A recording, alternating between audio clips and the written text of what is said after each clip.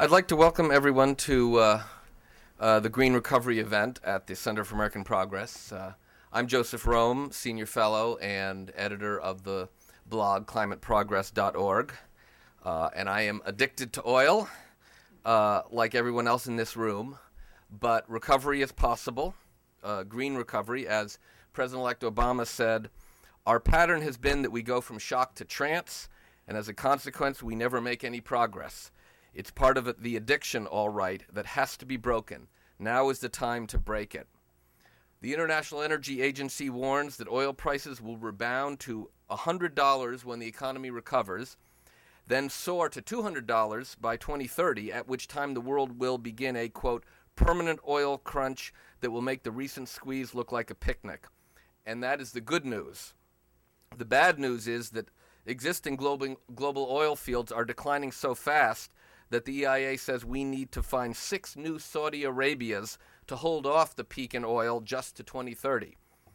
But 6 supergiant sources of energy don't exist underground. Fortunately, America is the Saudi Arabia of wasted energy. And the $115 billion green recovery plan spelled out by the Center for American Progress can jumpstart the effort to make our homes, buildings, farms, power plants, factories, and most especially our cars and trucks more efficient and less polluting. The time to break our addiction to oil is now, or we'll see $200 oil and $5 gasoline within a decade. And our addiction to oil isn't even our biggest problem. Our addiction to oil and coal is. On our current path of unrestricted greenhouse gas emissions, the planet will warm 10 degrees Fahrenheit and sea levels will rise 3 to 6 feet by the end of the century. The Southwest will turn to desert from Texas to California, and the oceans will become one large, hot, acidic dead zone. To prevent those tragedies, we must, as Barack Obama has said, replace our entire energy system by mid-century. Starting very soon, the entire world will be spending $1 trillion to $2 trillion on energy efficiency and clean energy every year for the rest of the century. We must restore America's leadership in green technology because that is where the jobs are. The green recovery will create millions of jobs while starting to break our oil addiction and slow global warming. Barack Obama recently said the science is beyond dispute, delay is no longer an option, denial is no longer an acceptable response. Obama makes it easy to be smart and eloquent. You just have to quote him. And speaking of smart and eloquent, we are fortunate to have 3 of the best on this subject: Carol Browner, Governor Ed Rendell, and Tom Friedman, who will sign books at the end of this. So please do stick around for the whole thing. Carol Browner served as EPA administrator for 8 years, longer than any other in EPA history. She is playing a senior role in advising the Obama transition, but is not speaking in that capacity here today. She is on the board of the Center for American Progress and has played a key role in shaping this organization, reminding us always that the environment and global warming are first-tier issues. She's a key reason the Center has been a leader on issues of clean energy and green recovery. It is my great pleasure to introduce Carol Browner.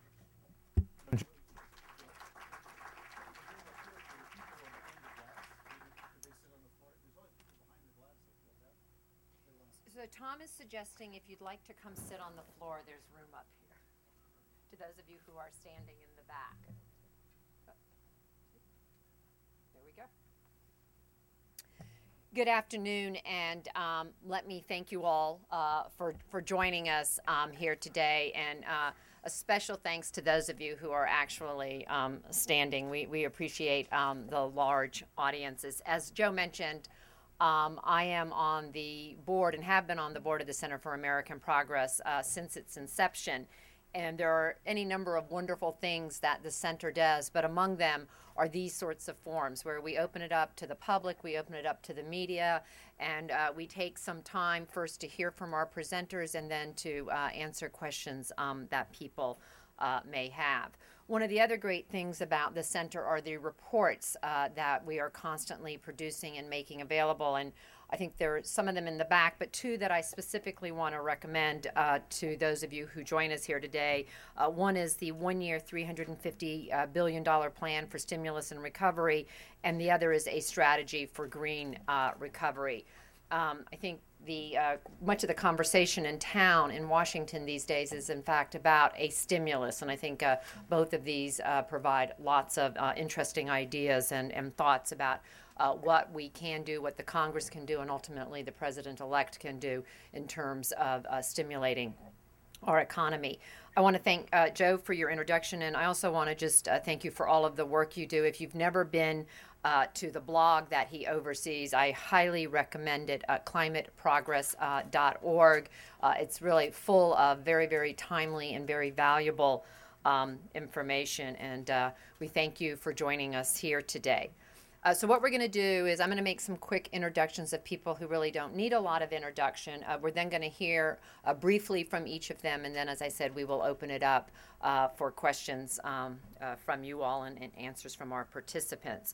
Let me start by introducing the Governor of Pennsylvania, Ed Rendell.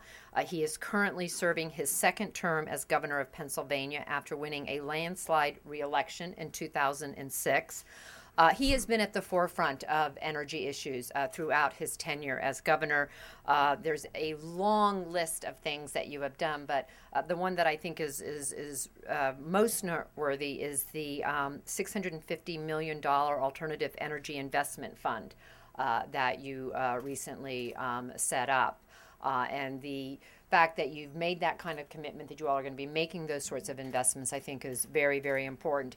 He also serves as the head of the National Governors Association, and I think it's actually in town today because of an NGA meeting.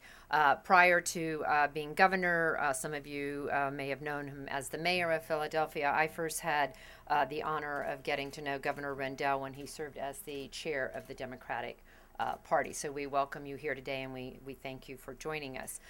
Next, let me introduce Tom Friedman, the columnist, New York Times, author, Hot, Flat, and Crowded. You know, I don't know what my morning coffee would be like without Tom's column to read, and on the mornings it's not there. It just doesn't seem right. As you heard, he will be signing books at the end of this session, and I recommend to all of you who haven't had a chance to read his most recent book, I recommend it to you. I think it is one of the best I've ever seen on sort of the state of the world and what it is we need to do. I think you've called for a green recovery, a green president, green leadership. And I think it's fair to say, Tom, that you have been at the forefront of green leadership, and we thank you for joining us here today. And so with that, Governor Rendell, we will start with you.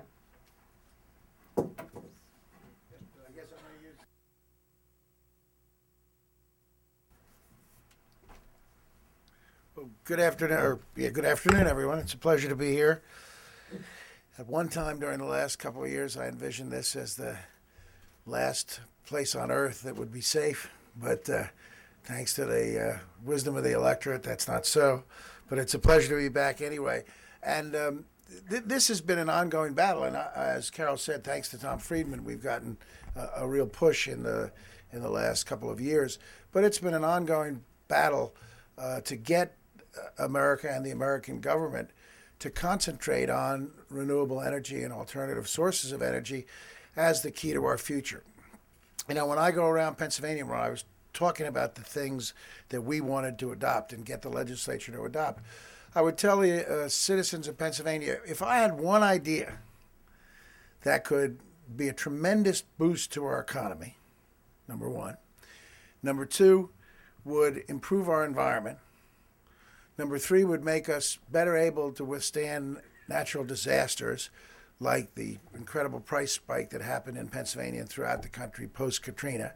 And number four, would help us in foreign affairs so that the United States of America would never have to make a decision of placing Americans in the line of fire because of our need for energy. Do you think that would be a good idea?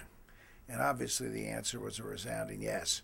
And that is, there is one thing that can do all of those things, and it's developing a green energy economy, developing a green country, using renewable and alternative sources to replace the fuels that we rely on today.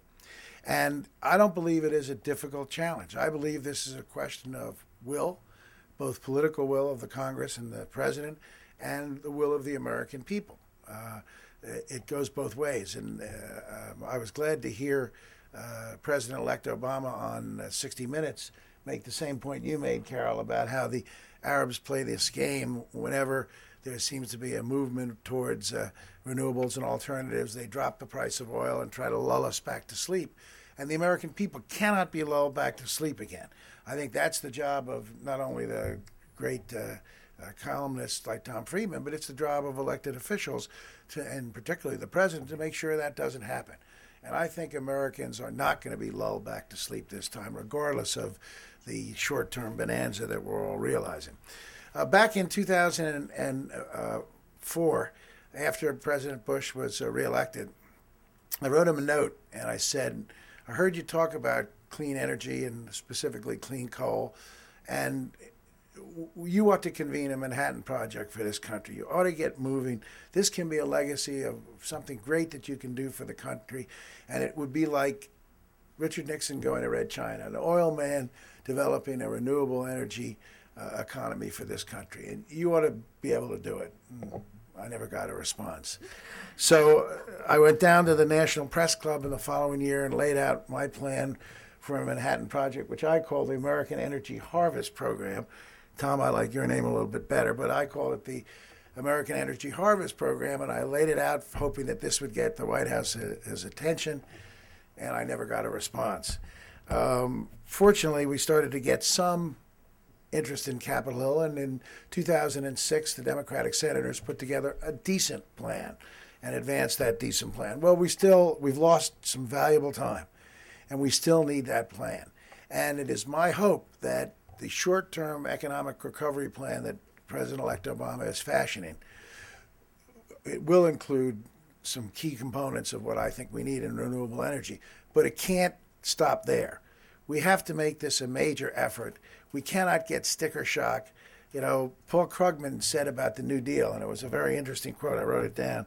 He said that FDR had the broad vision necessary, but that he got scared about essentially the price tag and didn't follow through on all the things needed to help the American economy. And as a result, for years after the Great Depression was technically ended, American businesses and American families suffered. And we can't make that same mistake again. And we can't let the financial crisis that we're in deter us from doing the things we need to develop this new green energy economy. And fortunately, a lot of it doesn't require money. I wrote down just 5 things that I think the federal government could do, and really only one of them requires money. Number one, they could make the tax credits for renewable energy permanent. Now, you may say to yourself, tax credits, nobody's making any money. Why would tax credits be important? Well, tax credits will be important someday, hopefully sooner than later.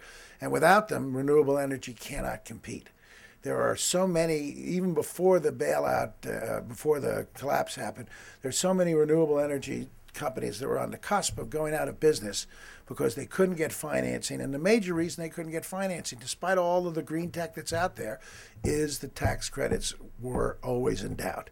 We spoon feed those tax credits what we make tax credits for oil and gas exploration permanent. That could be done without costing the federal government a dime. Secondly, portfolio standards. Pennsylvania adopted advanced energy portfolio standards for our electricity back in 2004. At that time, we were the leading state east of the Mississippi in the production of wind energy with a paltry 153 megawatts. But we adopted these standards, which were 2019 standards. That was the time when the electric companies had to be taking 20% of the energy they sell us at retail had to come from renewable and alternative sources, and we spelled it out. As soon as we passed that bill, our great then Secretary of DEP, Katie McGinney, brought a Spanish company into Pennsylvania, and I spent time with them. Gamesa, they were called the second largest vertical wind energy company in the world. And Gamesa not only came to Pennsylvania, set up 2 manufacturing operations, ironically one in a closed-down steel mill that had been closed for 15 years. Actually, some of the steel workers got jobs producing those huge 65-foot blades and the turbines, and produced 1,100 new jobs for us. But even more important, signed up contracts to produce 1,400 megawatts of wind energy. We increased our wind energy tenfold in less than 6 months after passing portfolio standards. We believe we can produce over 5,000 megawatts of wind energy from Pennsylvania, particularly if we do good work on the grid and make the grid go to all parts of Pennsylvania, we think we can go do between 5,000 and maybe 6,000 megawatts, which would take care of producing energy for 2/3 of Pennsylvania's houses. 2/3 of the houses of the sixth largest state in the union. That's pretty impressive. But in addition to energy portfolio standards, electricity portfolio standards, we went further and adopted something that we call by a fancy name, but it's essentially fuel portfolio standards. We said when the distribution network reaches a certain point, 1 billion gallons of gasoline sold at the pump in Pennsylvania have to come from non-fossil fuels. And that could be diesel fuel, biofuels, it could be ethanol, it could be any new invention that comes in and fits that definition. We think the distribution system can reach that certainly for biofuels probably by 2012, and for ethanol depending on how fast we develop cellulosic ethanol, and we have 3 pilot projects underway. We think we can do it for ethanol by 2015. 1 billion of the 11 billion gallons that we sell at the pump. And what are we doing here? We're obviously using portfolio standards to create the market that will spur investment in these type of energy companies. I also think the federal government should become an off-taker. Pennsylvania became an off-taker to several renewable energy and alternative energy projects and helped them get financed. Think about the fact if the federal government took all of its fleet with the possible exception of some multi-terrain vehicles, took all of its fleet and said, we're only buying electric cars or we're only buying hybrids. That would produce a mass market which would drive the price down for ordinary consumers. I think that, I forget the exact, I used to know the exact number of cars the federal government buys. Carol, do you know? It's a huge number of cars and trucks. And just by becoming an off-taker, we create the marketplace to make this done. Next, federal investment. And there has to be investment. Just as Carol said, Pennsylvania has a $650 million fund to not only, and this fund can be used for early stage venture there's a company in Jefferson Medical Center, one of the best hospitals and medical centers in America, is working on a project to take a portion of the tobacco leaf and turn it into fuel. And we have given them $1 million a year over the last 2 years to help in the research of that technology. So some of that money is going to go to early stage. Some of it's going to go for infrastructure that companies are ready to go, ready to roll, and just needed additional money to get started. California has $3 billion in a fund. Iowa over $1 billion. Pennsylvania $650. Massachusetts pretty close to us. The states have done it. Can you imagine if we do what President-elect Obama proposed in the campaign and put $15 billion a year into a fund to promote the development of renewable and alternative energy? Bingo. And lastly, I'm going to say something that you all probably aren't going to like, but you got to live with it. No matter how fast, and Boone Pickens has alerted us to this, no matter how fast we transfer our energy production to renewables and alternatives, it's going to be a while before we can take most of our electricity and have it produced by renewables and alternatives. It's going to be a while, if ever. We can certainly do a significant chunk of it, maybe by as early as 2020, but it's going to be a while. So we can't turn our back on coal, but we also can't produce any more coal-burning power plants. That would be a disaster. Carol used the term that we're the Saudi Arabia of renewable energy, and that's true. God, just all of the landfills in America, and we're producing energy from landfill gases and methane from coal. There's so many things. But the big mother load is still coal. We are truly the Saudi Arabia of coal. You don't like burning coal because it produces so much harmful carbon emissions no matter how much money we spend on scrubbing and scrubbing techniques. But if we could find a way to capture carbon during the production of coal energy and sequester carbon, and I know that's a big if, but if we could, it would unlock an energy source for this country that's ours, that comes from the ground, that produces literally millions of jobs across the length and breadth of America. Coal goes from Pennsylvania to West Virginia to Ohio to Illinois to Wyoming to Montana, all across this country. And we could truly become energy independent. Now, is that a stretch? Well, I've heard a lot of people smarter than I say that we ought to be able to do that the scientists of this world and the research in this world ought to be able to do that. And interestingly, the federal government under the Bush administration took a step towards doing that in a project called FutureGen. FutureGen was a competitive project, and the state of Illinois actually won the grant. So Senator Obama knows a lot about this. And then the Bush administration canceled FutureGen for monetary reasons. We ought to be pouring money into the exploration of whether we can use coal as an energy source in a clean way. Capturing carbon and finding a way to successfully sequester carbon has to be part of what we look at. Maybe we won't get there, but it has to be part. The last thing I want to say is something that's near and dear to my heart, and that's infrastructure. And obviously, infrastructure is going to be a big part of the economic development and recovery.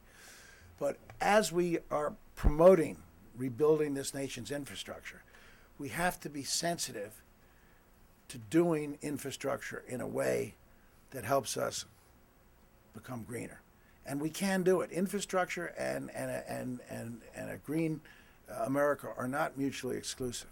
One of the most effective commercials I have ever seen on TV is the commercial that's run by the Rail Freight Association, where they say for 1 gallon of gas, they can move 1 ton of freight 400 miles for 1 gallon of gas. Think about that. And yet we have 52,000 miles of freight lines that are in disrepair and can't support high-speed freight trains, high-speed, heavy-load freight trains.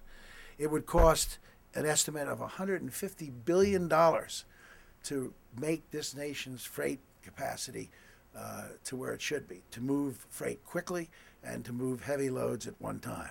What that would do for our economy is tremendous, for our economic competitiveness, because how fast and how quickly you can move goods is going to be one of the things that determines the strength of our economy. And think of what that would do for the environment. Just a simple thing like that. Of course, mass transit and light rail and then intercity rail would be a bonanza for our environment, for controlling carbon emissions, for making this a green country. We're the only developed nation in the world that doesn't have a city-to-city high-speed rail system. It's a disgrace. In Europe, you can't get a flight that's under 500 miles because you're expected to take the train. And we should be here too.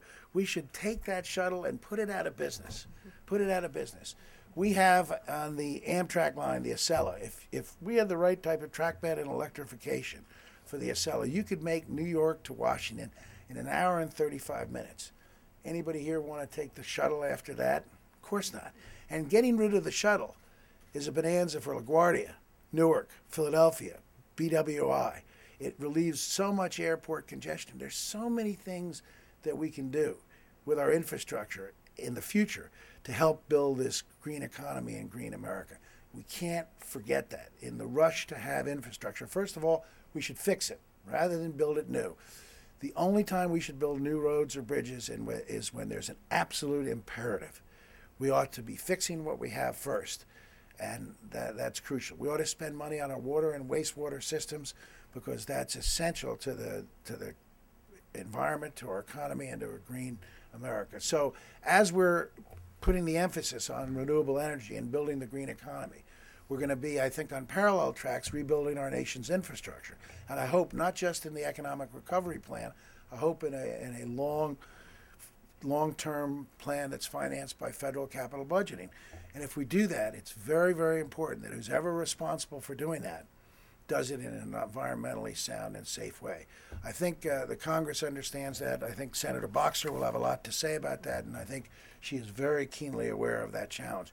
But those are the challenges that are facing us, and the federal government can do this. You know, I believe, as you heard a lot of campaign rhetoric, that America can do anything it sets its mind to. I believe that's correct, and I believe it starts with leadership. It starts getting the buy-in from the American people. I think we can do it. Let me close by telling you I am not a Parade magazine reader. I say that as a disclaimer, but not that there's anything wrong with people who read Parade magazine. But I don't know if you noticed this weekend, Parade took a poll, and the question was, do you think, which would you rather have, money spent on rebuilding our roads and bridges? not building new ones, on rebuilding our roads and bridges, or a tax rebate check as part of the federal bailout. And by 2-1, 66 to 33%, Americans said spend the money on rebuilding roads and bridges. So there is hope, and we've got to keep it going. And we can't lose the moment. We can't get sticker shock. We can't do this in a small way. We have to do it in a big way. And fortunately, I believe we have a president-elect who's ready to lead, ready to do big things, and ready to do great things to reach these goals.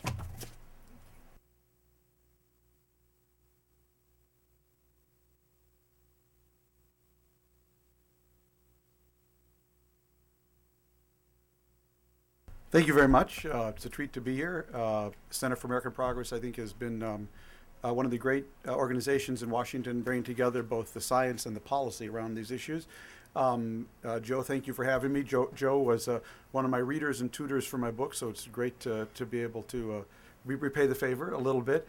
And any Washington, D.C. that's going to have Ed Rendell and Carol Browner in key policy positions is a city I'm excited to be living in. So I think we're starting into a new era, and I'm excited about it. Let me take just 10 minutes to try to give you a sense of where I'm coming from, because I'm new, reasonably new, that is 5 years ago, I would say, to the energy environment story. And for me, although my book is about energy and environment, it's really not. That's an allegory.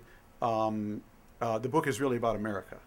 And the book grew out of a deep sense of my own that we've lost our groove as a country somewhere along the way, and we need to get our groove back.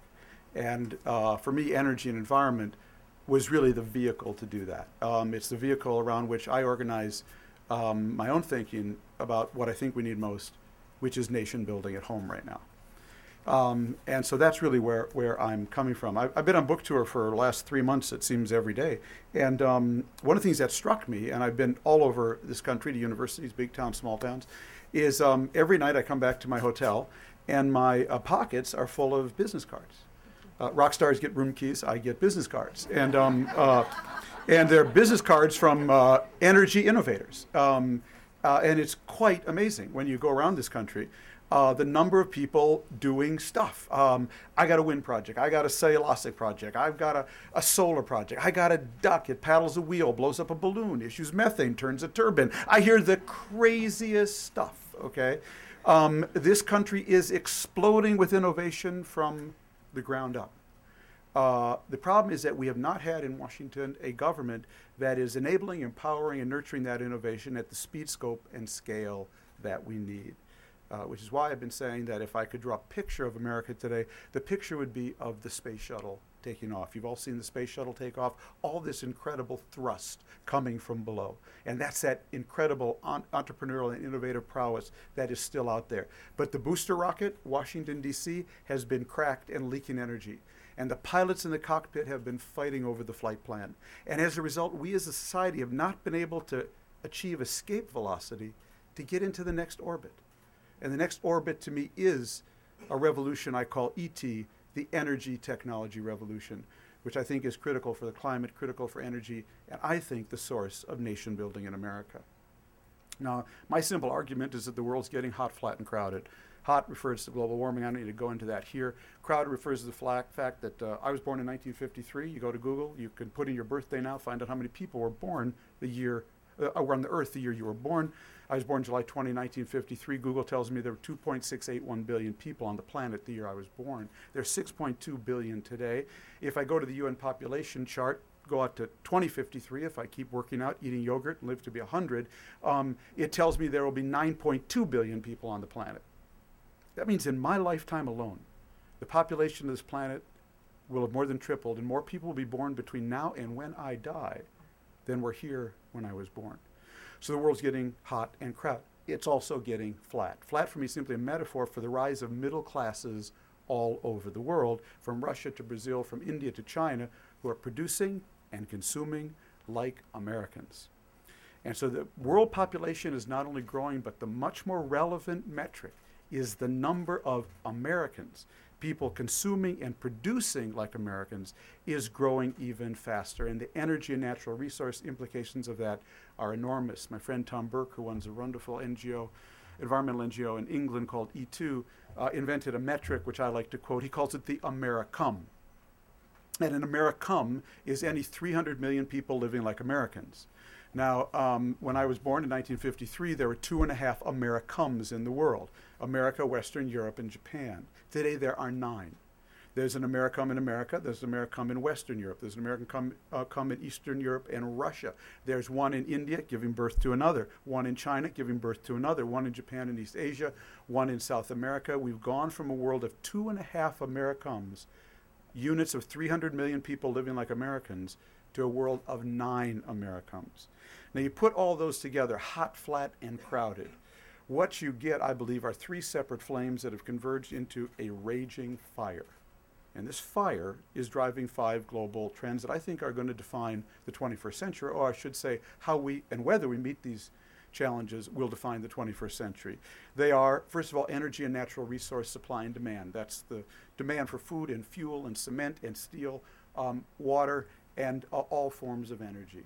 It's going through the roof. Second is petro-dictatorship, the rise of the Irans, the Putins, the Ahmadinejads, the Chavezes, which are polluting and fundamentally transforming global geopolitics. Third is climate change. The fourth is something I call energy poverty. The 1.6 billion people around the world who have no on-off switch in their lives because they are not connected to an electric grid. Let's not forget that 1 out of 4 people on the planet do not have regular grid electricity. And to be energy poor in a world that's hot, flat, and crowded, which means you will not have the energy to dig a deeper well when the hots get hotter. You will not have the energy to turn on a fan. You will not have the energy, most importantly, to get to Google, which means you will not be able to connect to all the world's knowledge. In a world that's hot, flat, and crowded, being energy poor will be devastating. And the 5th megatrend is biodiversity loss, the fact that we are in the midst of a massive extinction of biodiversity akin to when the meteorite, basically, or asteroid, wiped out the dinosaurs. According to Conservation International, 1 new species now goes extinct every 20 minutes. Now you put those 5 together: energy and natural resource supply and demand, petro-dictatorship, climate change, biodiversity loss, and energy poverty. And there's 2 ways to look at that list. One way is to look at it the way I think a lot of us want to look at it, or lapse into looking at it, and that's to look at that list and say we're cooked. We're completely fried. We are toast. Let's party. Okay? That's one way to look at that list. I look at it the way John Gardner looked at a similar list, and he said that's a list of incredible opportunities masquerading as insoluble problems. That, to me, is what that list represents for America. A list of incredible opportunities masquerading as insoluble problems. Because what's really cool about that list, those 5 mega problems driven by hot, flat, and crowded, is that they all have the same solution. Now, how neat is that? They all have the same solution. Whoever can invent a source of abundant, cheap, clean, reliable electrons and molecules, whoever can invent a source through innovation, energy efficiency, and conservation of abundant, cheap, clean, reliable electrons and molecules, will have the answer for energy and natural resource supply and demand. We'll be able to undermine petro-dictatorship. We'll be able to mitigate climate change. We'll be able to eliminate energy poverty. We'll be able to dramatically ease biodiversity loss. That says to me one thing. If that's the list of the mega problems, and they all have that single solution, I know one thing. The next great global industry has to be the search for abundant, cheap, clean, reliable electrons and molecules through the combination of innovation, energy efficiency, and conservation. And I am convinced that the country that gets there first or gets there most will have the most energy security, economic security, national security, competitive industries, clean environment, and global respect. That country has to be the United States of America. That country has to be the United States of America. If it is not the United States of America, the chance of our children having and enjoying the standard of living we have and enjoyed is 0. As my friend Jeff Immelt of GE says, I think very rightly, if you want to be big, you got to be big in big things. Or if you want to be big, you got to be big in big things. And if we want to be big as a country, we got to be big in big things. And there will be nothing bigger than ET, the search through innovation, energy efficiency, and conservation for abundant, cheap, clean, reliable electrons. So the method to my madness is very simple. What I've been out to do, I'm not a climate scientist. I have great tutors like Joe who can lead me through that. I'm not an energy expert.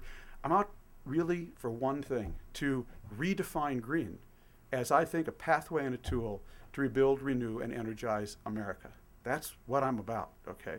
And we need to take green away from those who have, I believe, perverted and distorted and exaggerated what it means. And we need to reclaim green, because this is not just a source of electric power, friends. In a world that's hot, flat, and crowded, it will be a source of national power. Now, as many of you have heard me say, I'm a big believer that to name something is to own it. If you can name an issue, you can own the issue. The world is flat, okay? Well, the problem with green all these years is that the people who named it were actually its opponents. Yeah, they owned the definition. And they named it liberal, tree-hugging, sissy, girly man, unpatriotic, vaguely European. Vaguely European. Mr. Gore, you're looking a little European. Well, I'm here to tell you that green is geopolitical, geostrategic, geoeconomic, capitalistic, patriotic. Green is the new red, white, and blue. And this argument I'm trying to make avowedly, openly, and unapologetically speaks out of both sides of its mouth. To Rush Limbaugh, I say, Rush, I got a plan to make America stronger. Oh, and by the way, as a byproduct, we'll take care of all those things Al Gore is worried about. And to Greens, I say, I have a plan to make America greener. Oh, and by the way, as a byproduct, we'll take care of all those things Dick Cheney is worried about. This is a source of environmental power and a source of national power. And unless you bring the two together, you will not have a coalition, a broad enough coalition to give you the speed, scope, and scale we need to lick this problem in the time frame we have. That's what I'm about. That's the method of my madness. And that's why green is the new red, white, and blue. Thank you very much.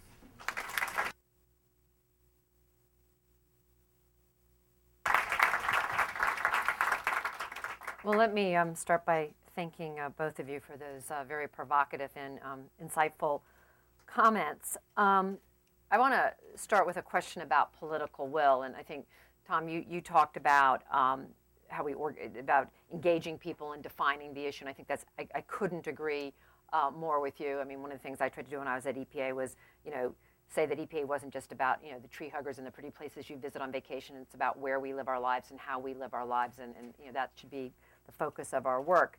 But having said that, there still is this Congress up there. And the last time we debated cap and trade legislation, climate change legislation, we got to 48 votes, depending on sort of how you count things. We clearly didn't get to enough votes. And so, we're in the middle of a very difficult economic time. Your state obviously is confronting it, as are many, many governors.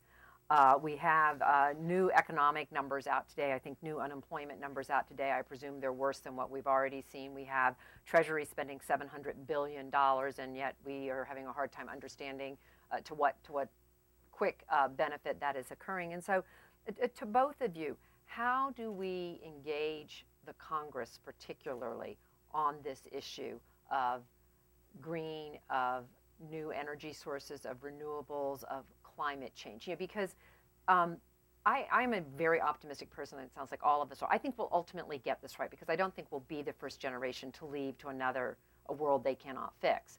But time is so of the essence. I mean, the scientists are telling us we do not have the luxury of time. We've wasted at least 8 years, and that we've got to get going quickly. So how do we create the political will?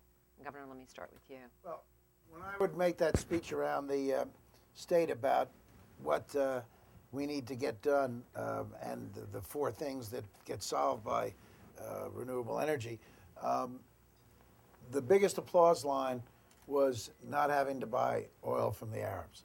The biggest applause line of all. Better than a clean environment, better than even jobs and new economic growth, better than our ability to withstand natural disasters. That was the big applause line. And we should ride that baby, because in America, as I think it's true around the world, dislike and hate can be a stronger emotion than love. But the second best thing is jobs. And we have to translate for people quite clearly where those jobs are coming from. Because the American people, they want a clean environment. And they do sort of understand global warming, but when you tell them that global warming is going to be a disastrous problem 50 years down the road, they're worrying about what happens to can they make ends meet next month. And so those are the two issues that I think we coalesce around most of all. And that's the way to get the national consensus on this. And I think it comes from presidential leadership.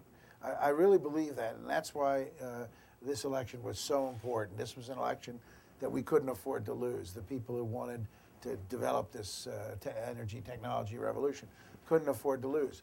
And the question for President Obama right now, and this is true in infrastructure too, is, and Tom ended on this, and interestingly, I ended on it.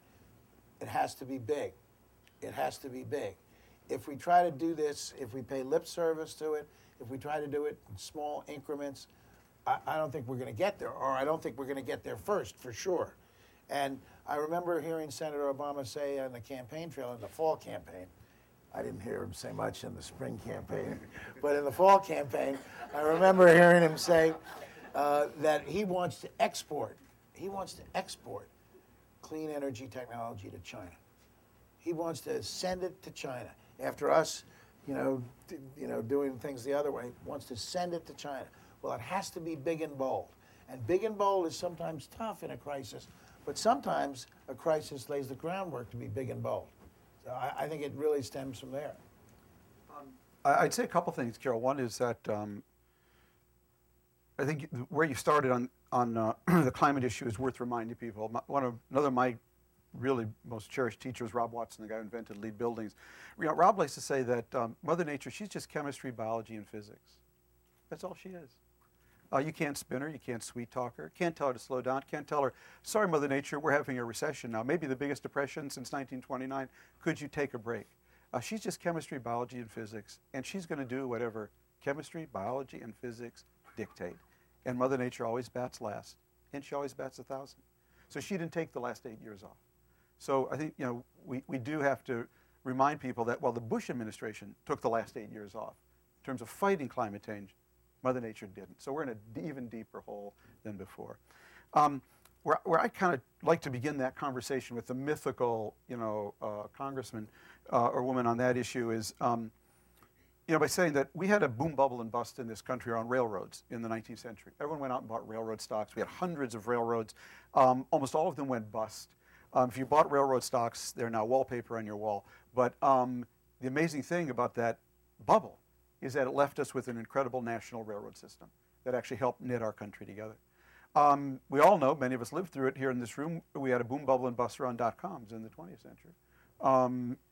We all went out and bought pets.com and groceries.com, and most of us lost money, but that bubble left us with an incredible infrastructure of internet bandwidth on which Google and Microsoft really built the Internet 2.0 revolution.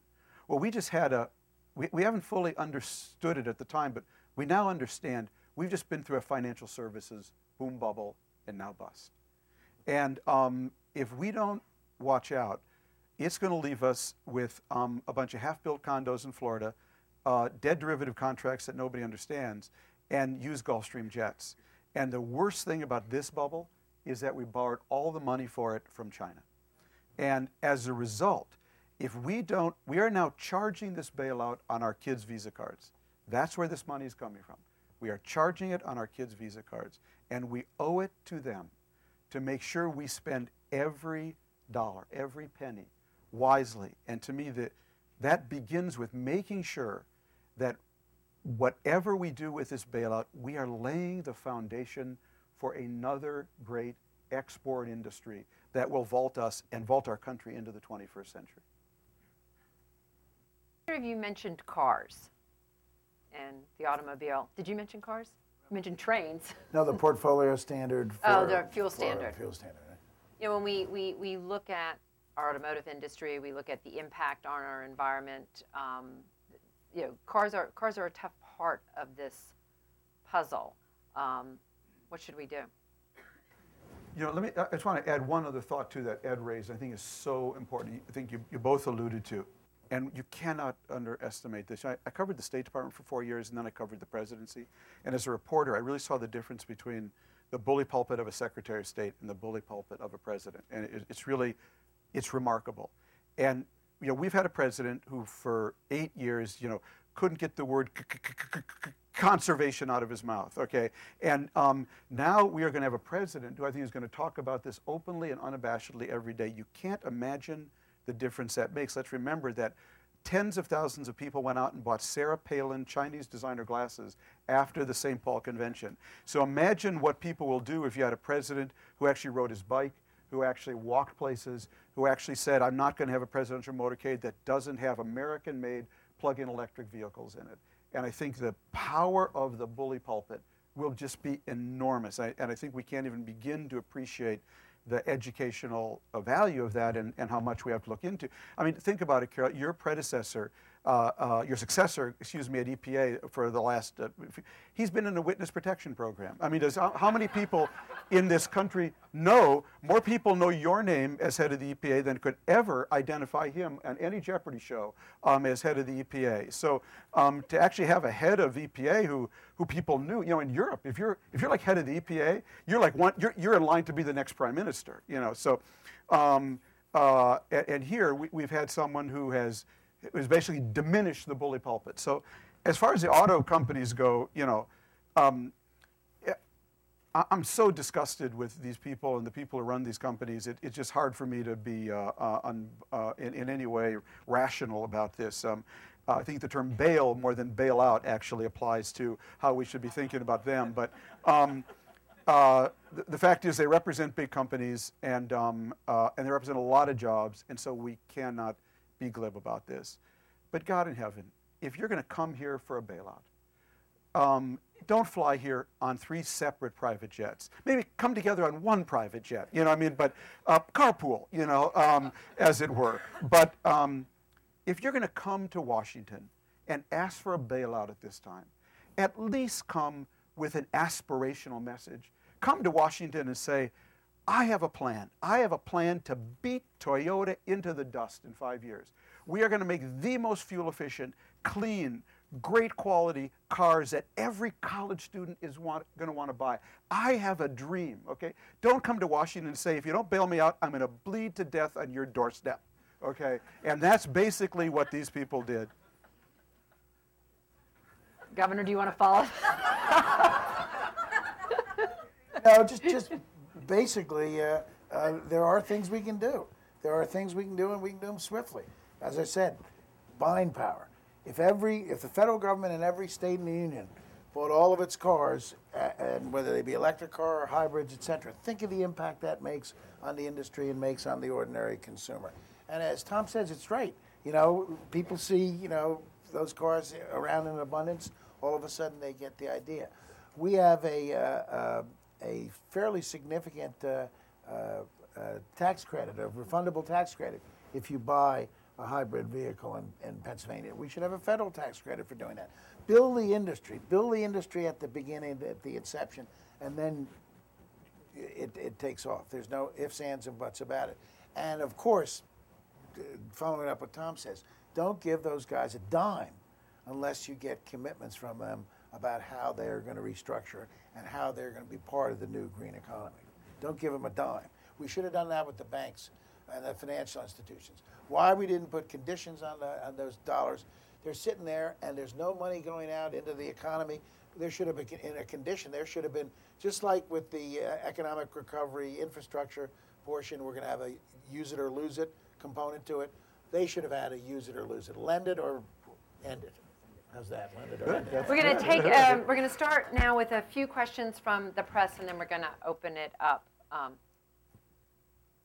They're going to have to hand you microphones right behind you. Hi. Please identify yourself. Hi, I'm Jeff Young. I work for a public radio program called Living on Earth. And my question is actually for you, Ms. Brown, our moderator.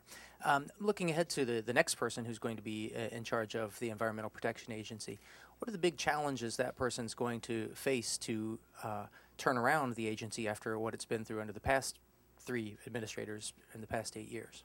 Sorry, there have been 3. Well, the good news for the next administrator is there are a huge number, 18,000, 17,000 people at EPA who come to work every day and they want to do their job. They are the finest of public servants, and they are ready, I think, to do their job. As you know, the transition has people actually now in the departments. Every department, there's a team talking to people, understanding sort of what are the opportunities, what are some of the challenges that will be faced. There are some enormous challenges. I think that the last 8 years was not just about inattention. It wasn't like they were just sort of not doing anything. They were actively looking at how to change the decision-making paradigm, to move it away from the historic, protect the public's health, protect the public welfare, make it a cost-benefit analysis, protect whatever the different statutes are that EPA has responsibility for. They've managed to really change the fundamentals of virtually every single one of them. So reasserting the agency's historical focus on protecting our air, our water, the land that we live on, the communities where we raise our children will be very, very important, but they will get to do it with some really phenomenal individuals.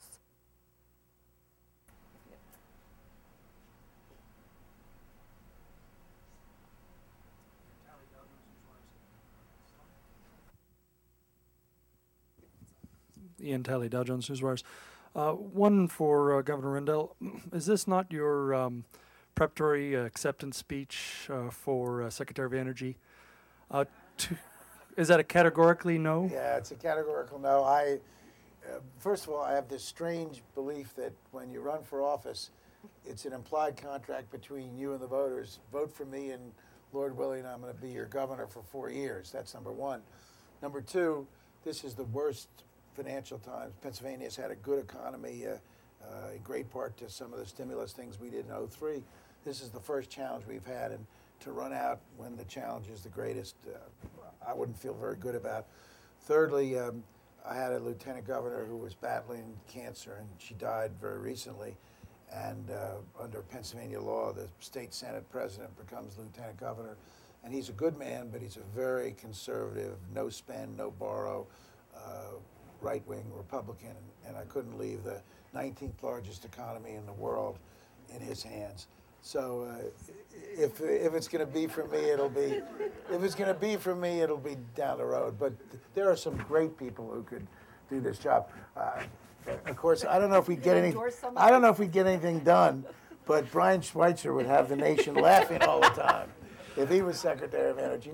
There are some, even among my fellow governors, there are people who could do the job equally as well and maybe better than I could. Well, and one of them today, Governor Napolitano. Well, of course, we took Governor Napolitano off the roster for potential Secretary of Energy, and she's now our Homeland Security Secretary. But there are plenty of governors who are on the cutting edge of this issue. Ironically, in the last 8 years, the only cutting edge stuff was going on in the states. So there are other candidates. It's not a national emergency that I become Secretary of Energy. Just a policy question. 2020 is the earliest that many CCS, carbon sequestration experts, have said that they can bring that technology commercially forward. That's also approximate date for, build the transition needed for, the large renewables. So what's the interim energy source that will meet the growing demand? Is it conservation solely, or No, what, natural gas? It's certainly conservation and efficiency.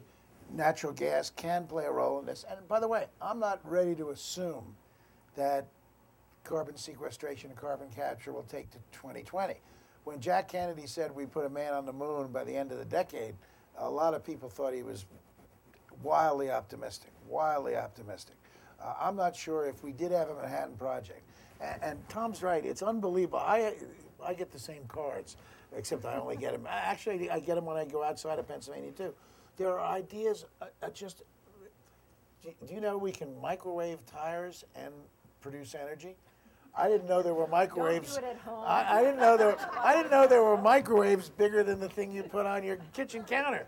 But there are giant microwaves. I mean, there are so many ideas. And sure, a lot of them are crackpot ideas.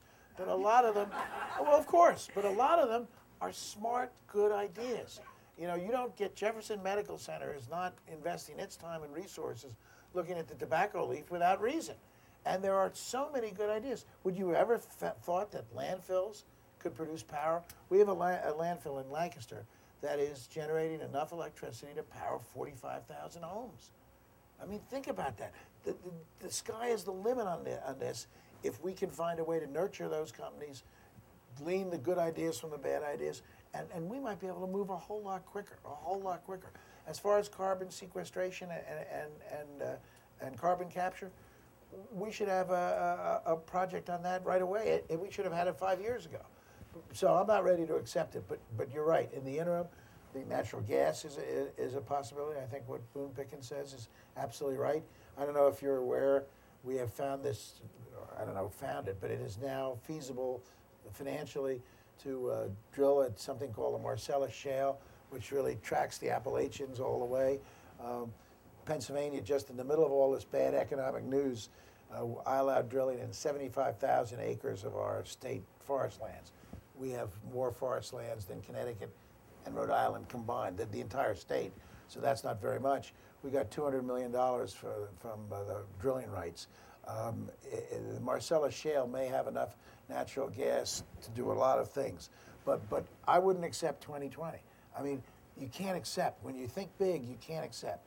You put in goals that are tough to reach, and then you reach them. It's what we've always done.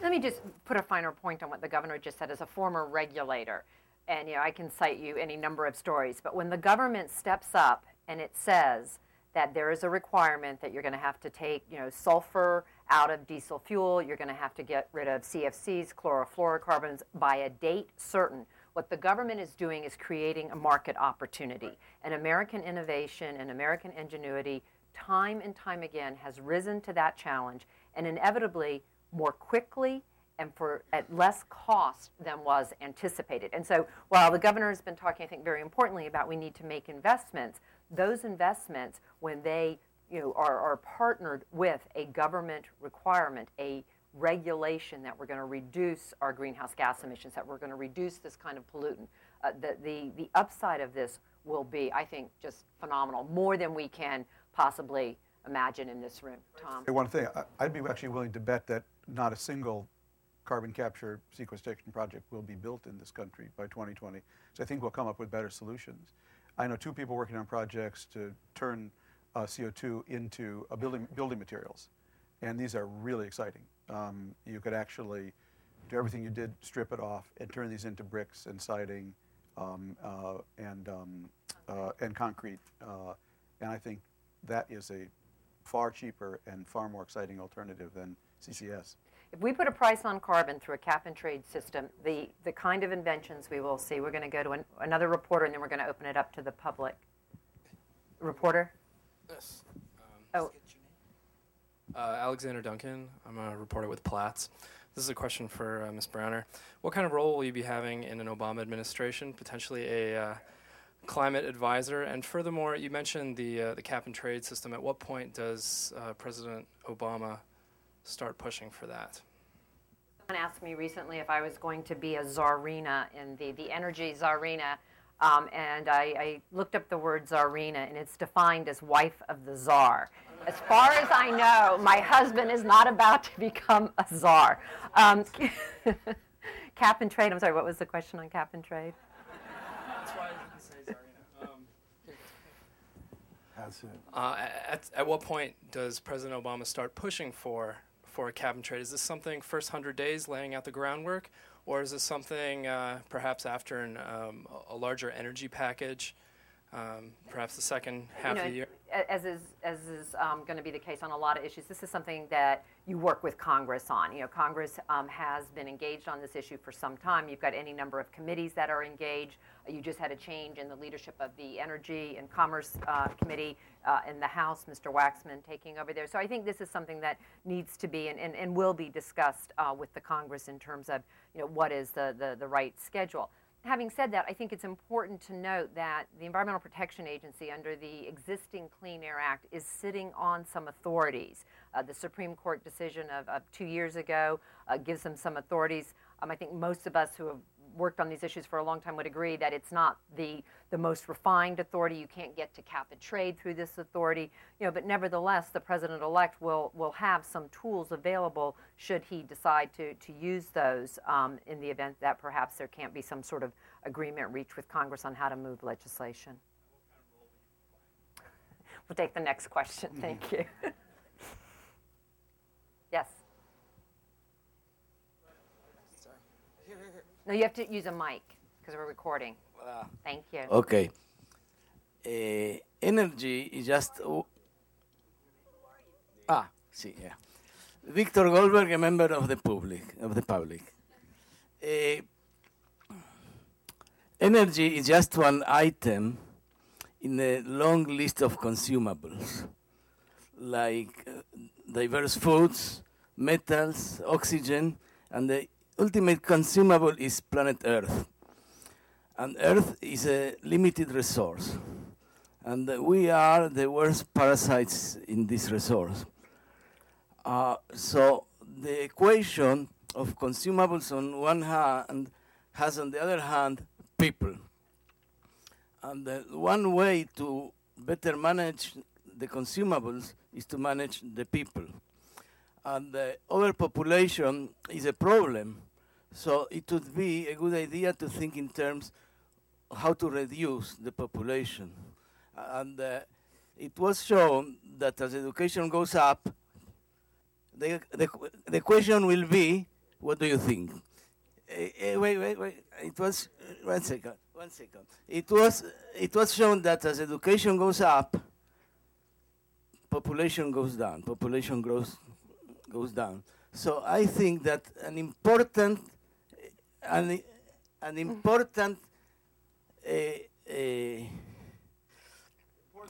exportation, an important element of exportation is education. Yes. And that should be done for egoistic purposes, not necessarily for the benefit of others, because it benefits of all of us. Thank you very, very much. I don't think you're going to get any disagreement from any of us. Obviously, particularly educating women makes it more likely they'll have fewer children. They can be a part of the workforce. Good question. Thank you. It's the right answer. Oh, I'm sorry. In the back. Why don't you? We'll work our way forward. This question is for Governor Rendell. Coral Davenport at Congressional Quarterly. Even if you won't be the new Secretary of Energy, is it possible that you would take an energy policy advisory role, possibly as part of a National Energy Council that would be in the White House? And I'm wondering if both of you can sort of talk about that idea, the idea of a creation of a National Energy Council, and what we might see on that? Well, it's interesting. Energy and infrastructure are two issues that cut across so many federal departments that I do think you probably need some form of council to try to tie them together. Because just think about infrastructure. Infrastructure involves energy. It involves DEP. It involves, of course, transportation. It involves the military. I mean, there's so many things that are involved in it, and same thing with energy. And if there were councils, advisory councils, or things like that, like the Economic Advisory Council, would I serve on it? Yeah, I'd be honored to serve on it. Especially if Carol was on it. We have another question in the back. You can just choose someone. All I see are hands. Jonathan Strong from Inside EPA. Ms. Browner, do you support elevating EPA to cabinet status? Your suggestions in Change for America were silent on that point. Well, under President Clinton, I was a member of the cabinet. I had the same chair at the same table as the Secretary of State, the Secretary of Treasury. I think that has been, someone's going to correct me if I'm wrong, I think that has been continued under President Bush. And I certainly believe it would be continued under President-elect Obama. You may remember in the early days, we tried to change EPA from the Environmental Protection Agency to the Department of Environmental Protection. The quid pro quo for that legislation, this was in the days leading up to the contract with America, was something that we found unacceptable. And so at one point, Vice President Gore and myself actually went to the Hill and told the Democratic caucus that we no longer supported the legislation. You know, it'd be nice, it'd be very, very nice But the most important thing is to put someone into these agencies and departments who understands the tools that are available to them and to get the job done. That's the single most important thing. And using up valuable time trying to push through legislation that changes it from an administrator to a secretary. As I said, it'd be fabulous if it could happen with a snap of your finger, but if I were the next EPA administrator, I'd want to spend my time on making sure I was using the Clean Air Act, using the Safe Drinking Water Act, using the Clean Water Act to do all of the things that need to be done and haven't been done in the last 8 years.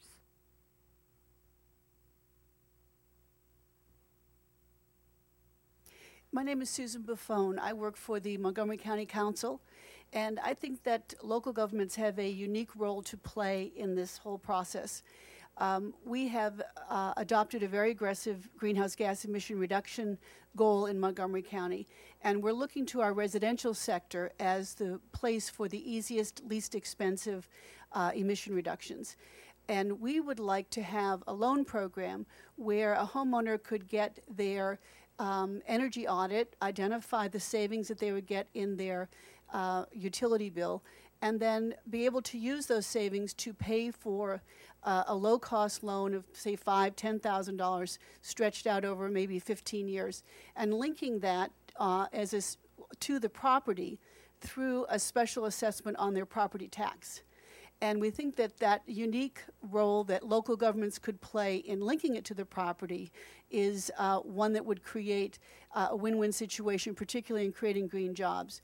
But all of these local communities like Berkeley and Boulder and others that are looking into this, we can't all go out and raise the money ourselves. So is there any talk among the transition team or in the stimulus package of making these kinds of monies available to local taxing authorities? I'm not going to actually comment on what's under consideration within the transition team today, but outside of those conversations, there's a lot of people who have looked at this and given a lot of, I think, very important and critical thoughts. I don't know, Tom, if you're or Governor. I'd just say the city of Philadelphia, which certainly doesn't have the property tax base of Montgomery County, Maryland, we had a program like this. We come in and do the energy assessment, and then we would loan or grant depending on the family's financial situation. If Philadelphia could afford it, Montgomery County should be able to afford it. Do you want to comment on Montgomery County as a resident? Yeah, raise Tom's taxes. Please. Why don't we come, where's the gentleman with the, come up here. Yeah, that's fine. As I said, all I see are hands. Okay, thank you. My name is Annabelle Fisher. I am a taxpayer. First, I need to say, Thomas Friedman, you're the best, because he tells us what it is and the truth, whether no matter what your political affiliation. The question I have, I don't know, I know this would be for Governor Rendell and Mr. Friedman, and has to do with ethanol transloading. You mentioned that. In Alexandria, Virginia, where I live, no, I don't live in Old Town. I'm a renter. I don't have a mortgage. I live in the West End. There is an ethanol transloading facility located near a very high-end condo neighborhood. There is also one in Baltimore, where I am from. There is a bill in front of Congress as a result of this ethanol transloading site in Alexandria, trying to limit or change the location for ethanol transloading. Are you looking at ethanol transloading as a means of cutting down on natural gas? Ethanol transloading, it's combustible. They take the ethanol, they transfer it from the trains into trucks. They transfer that to a location. Well, in Virginia, Chantilly, but it's combustible. It could blow up. It's gas that's transloaded onto a train that's shipped to whatever. You mentioned ethanol transloading. That's why I'm asking you, Governor Rendell, and either want to comment. Are you looking at this as a way of reducing energy? I know in Alexandria, Virginia, paving, which makes asphalt, wants to get more natural gas involved in asphalt making. So is ethanol transloading or asphalt something you all want to look at in terms of the future? And I agree, it's not going to happen today and maybe in 20, 30 years when I'm under the daisies. So thank you. Well, we have developed, not we, but the private sector in Pennsylvania have found a way to mix diesel, biodiesel, and regular diesel gas by computer, and we don't have to splash load it. Ethanol plants, siting is a problem like siting anything. You all heard of NIMBY. I had a person who worked for me who coined the phrase banana, which is build absolutely nothing anywhere near anybody. And we have problems, there's no question, because, the LCN, not LCN, the liquid natural gas, you have to bring it into the Boston Harbor.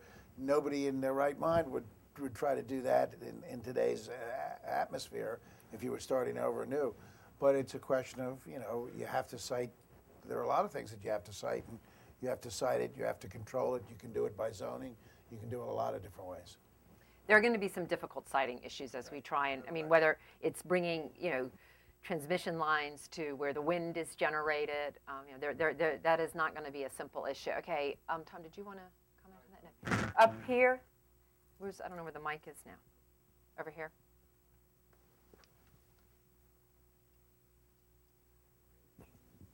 Thank you. Tracy Watson, USA Today for Ms. Browner. As someone who's been in Washington a long time, how do you game out the chances that Congress will approve a big slug of alternative energy money in the stimulus bill? Will they really be happy to devote money to alternative energy as opposed to the traditional roads and bridges kinds of projects? I've been up on the Hill in the last couple of weeks, and the sense I get is that there is tremendous interest in a green portion of the stimulus, and I'm encouraged. I see the governor shaking his head. The president-elect will be with the governors tomorrow in Philadelphia, and I'm sure this will be an important part of their agenda. But every indication I am getting on the Hill, certainly the president-elect is there. He has talked repeatedly about the need for green investments, a green recovery, and so I think it's just a question of how big the stimulus turns out to be, and then how you sort of divvy that up within the various areas that are important. In the campaign, he talked about $15 billion a year for 10 years. Well, $15 billion in this package is not a huge amount not a huge percentage of the package, and I think they'll be very receptive to that. And that $15 billion was actually in the research and development arena, right. And so you could get a down payment on that, but also looking at some of the areas, we've talked about different ideas here today where you actually can sort of meet the requirements of a stimulus, which means you have to actually create jobs, in the near term. It has to, be measurable benefits, whether it's weatherization. There's all sorts of ideas that have been talked about broadly that I think will have a lot of interest both from the governors and on the Hill. Okay, we're going to take one last question, and then, oh God, right here. It's very tough. Well, she sat on the floor, so at least she should get a question. Thank you. Well, it seems to me if you're going to do something big, you have to be successful at animating the imagination of many, many, many small players. That in addition to the Bully Pulpit and New Initiatives Energy Council, there's going to be a challenge of getting information to entrepreneurs, local government leaders, et cetera, locally. Is anybody talking about how to do that? And two, just relate to that, it seems to me a lot of this is going to end up at the state level.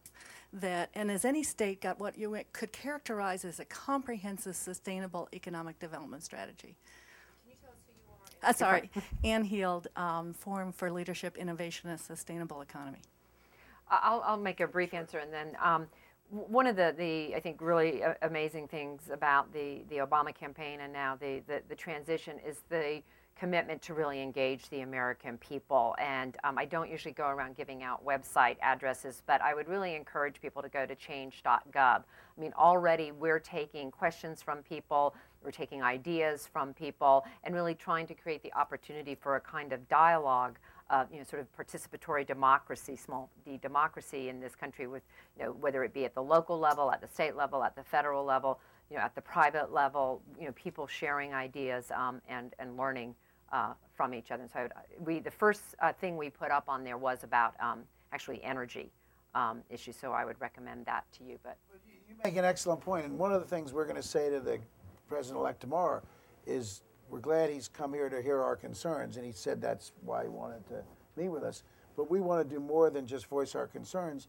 We want to offer our help, and I think our help comes in many ways in how to implement this plan, number one, but it also comes in how to sell it to the American people.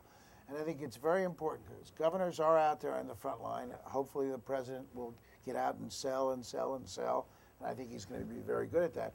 But governors can be enormously helpful in developing that idea, and there's no question about it. And you can sell ideas by translating them into sort of workable bites that your folks understand. You know, Senator Obama got criticized during the campaign talking about conservation when he said we should all get our air pressure checked on our tires. Well, in fact, when Katrina hit, my citizens, I'm not a big guy for security, and it drives the state police crazy, but I walk a lot of places not to save gas. I just like to walk. And citizens would literally come up to me and grab me by the jacket and say, "You've got to do something about these gas prices." Because remember, after Katrina, we went up to $3 for the first time. And they said, "Suspend the state gas tax for the rest of the year."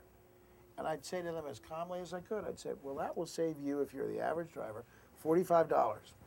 It will cost us $500 to $600 million that we desperately need to build better and safer roads, to fix up our roads, our bridges, etc. And I said, by the way, I can save you $45 right now. Just listen to me for 2 seconds. 1, go check your tire pressure. 2, clean out your car's filter and make sure your car's filter is working properly. And 3, and I'm a bad guy to talk about this because the newspapers clocked us once going 100 miles an hour. But I said, next time you're on the highway, don't drive 75 miles, even if you can get away with it. Drive 60. You'll get there 7 minutes later. And those 3 things, if you practice them over the next 4 months, will save you a whole lot more than $45. And I never got a citizen who bit back. They would say, is that right? Well, maybe I should try those things. You can do it. You can do it. And it's something that has to become a national imperative. It has to become a national imperative.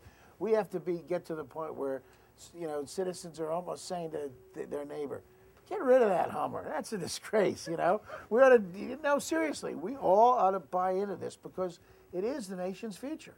You know, Tom is not just writing a book to sell books.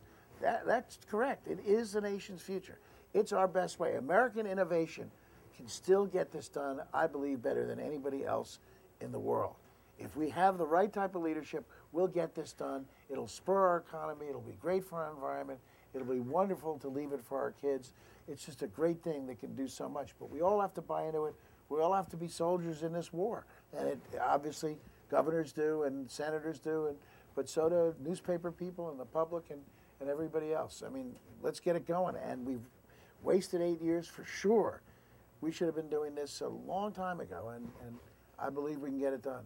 So, Tom, what if you had the chance to visit with the president-elect? What are the 3 things you would tell him to do? Well, I've said it all in my column. You know, one, unfortunately, is one we probably can't do right now, and that is we have to have a price signal. Price really matters. At $4 a gallon gasoline, people change their behavior. And without a price signal, either a gasoline tax, cap and trade, or carbon tax, our chances of getting the kind of green revolution we need at the speed, scope, and scale we need is really de minimis. You'll get a lot of people doing this and that, and it'll make the, you know, United Sky Miles magazine. But it's a hobby, and I like hobbies. I used to build model airplanes. I don't try to change the climate as a hobby. And so, you know, I think that would really be, you know, 1, 2, and 3. I think that without a price signal, and how he can sell that, I think is really, really vital. But I want to just take a crack also at your question, because I think it's very important. I get asked this. I have 2 daughters, you know, in their 20s, and I get asked this at a lot of college campuses. Young people really want to get involved. And I think more than ever with President Obama, they're going to want to get involved. And I have a chapter in my book called "If It Isn't Boring, It Isn't Green." You know, and I'm a really big believer. If it isn't boring, it isn't green. We need an eco superstar like Al Gore, because he can go globally and really draw attention to this issue, and he's done it, I think, heroically. But not everyone can be an eco superstar and win an Academy Award or a Nobel Prize or an Emmy. And we need people who know the rules, you know. And I just constantly try to remind young people that ExxonMobil, they don't have a Facebook page. They're just in your face. And ExxonMobil, they don't have a chat room. They're in the cloakroom where the rules get written. And if you are not in the cloakroom where the rules get written, you are nowhere. So I personally, I'm off Earth Day. I've had enough Earth Day concerts. I've had enough consciousness raising. I don't need people in my chat room. I don't have a Facebook page.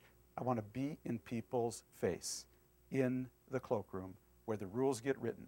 You change 1 degree of SEER standards on air conditioner regulations in this country, and you will do more to affect global warming, okay, than 1,000 Earth Day concerts on 7 continents simultaneously that all were, offset by carbon emissions, blah, blah, blah, okay? You change the regulations around soda pop machines around America, you will be changing the world. So if it isn't boring, it isn't green. Learn the rules, get in the cloakroom, and get in somebody's face. Get out of Facebook. That's where, to sort of end on a upbeat note, that's where I think President Obama has a tremendous opportunity, because he has a list to end all lists. He has a list to end all lists, and he ought to be using that list. Forget about raising money. He doesn't have to raise another dime. If he does a good job, he'll get elected overwhelmingly. He ought to use that list to get in the cloakroom, like the American public has never done before. That list is as powerful as all the contributions in the world if they stay motivated. To me, that's the crucial part of what's we're going to have to fight. So what I'm hearing is rather than drill, baby, drill, it's regulate, baby, regulate. Innovate. Let me thank the governor and Tom Friedman for joining us all, and thank you all for being a part of today. Thank you.